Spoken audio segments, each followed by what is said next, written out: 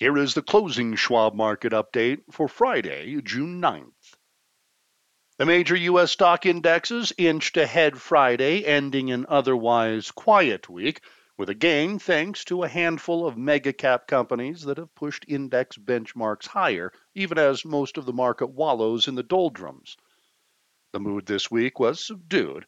Stocks have generally traded in a narrow range, and measures of volatility declined even as the broad S&P 500 index formally pulled out of its recent bear market Thursday, having risen 20% from its October 12th closing low, though it's still below its all-time peak level. That could change next week, as on Tuesday, the Federal Reserve's Interest Rate Setting Committee will start a two-day meeting, which market watchers expect to result in a long-hoped-for pause in the Fed's anti-inflationary rate hiking campaign. The Labor Department will also join the party, releasing its Consumer Price Index, or CPI, report for May on Tuesday and its Producer Price Index, or PPI, report on Wednesday. We expect a hawkish skip, with the Fed not hiking rates but leaving the door open to more tightening down the road, says Kathy Jones, Schwab's chief fixed income strategist, adding that the Fed's post-meeting statement will probably include a reminder that higher interest rates take time to filter through to inflation and the economy.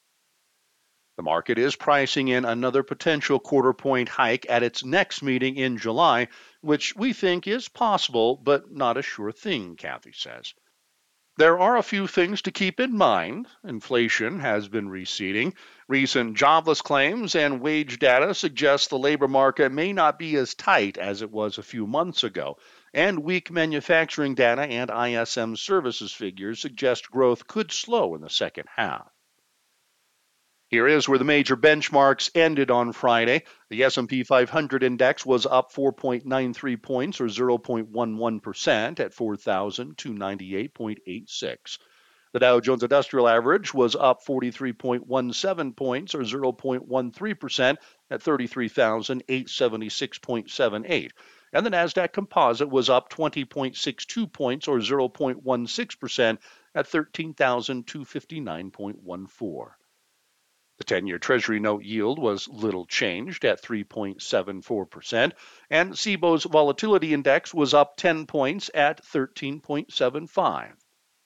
The technology, consumer discretionary, and communication services sectors, home to market heavyweights such as Alphabet, Apple, Meta, Microsoft, Nvidia, and Tesla, were the strongest performers on Friday.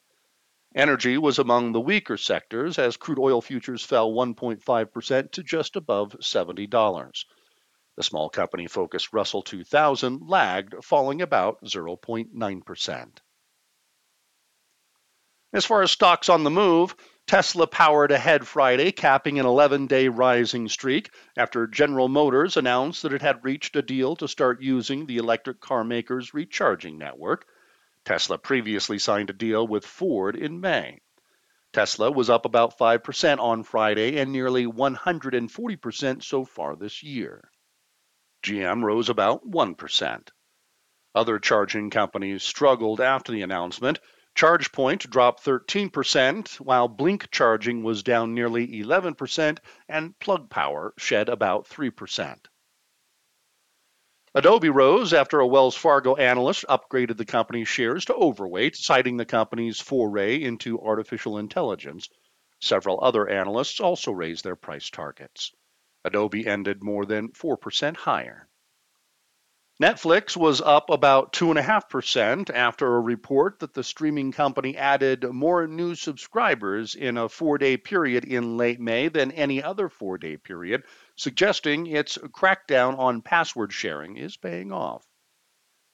DocuSign jumped about 5% early in the day after it reported earnings and revenue for its fiscal quarter that ended in April beat analysts' estimates.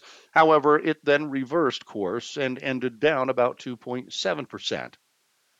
And Target tumbled after an analyst at Citi downgraded the stock to neutral, suggesting the retailer's sales had likely peaked and could fall further. Its shares ended about 2.6% lower.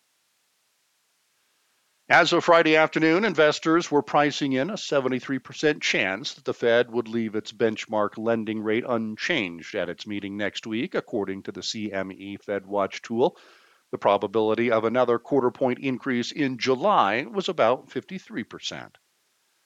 Kathy urges market watchers to watch the dot plot, which shows Fed officials' projections for the federal funds rate. The median estimate for the end of the year will be important, and it will likely be about 25 basis points higher, she says. The dispersion of estimates could be wide. The range widened in the past meeting, with one estimate as high as 6% and one as low as 3.25% for end of 2024. As far as the CPI report for May, Kathy says the consensus forecast is for the headline number to have risen 0.2% from the month before, and the core reading to have risen 0.4%. The core reading excludes volatile food and energy prices. At that level, the year-end change in core CPI would be 5.2%, which represents progress, but would still be too high for the Fed to consider changing course on rates, she says. As a reminder, both CPI and core CPI rose 0.4% in April. Rising shelter costs and used car and truck prices added to April price growth.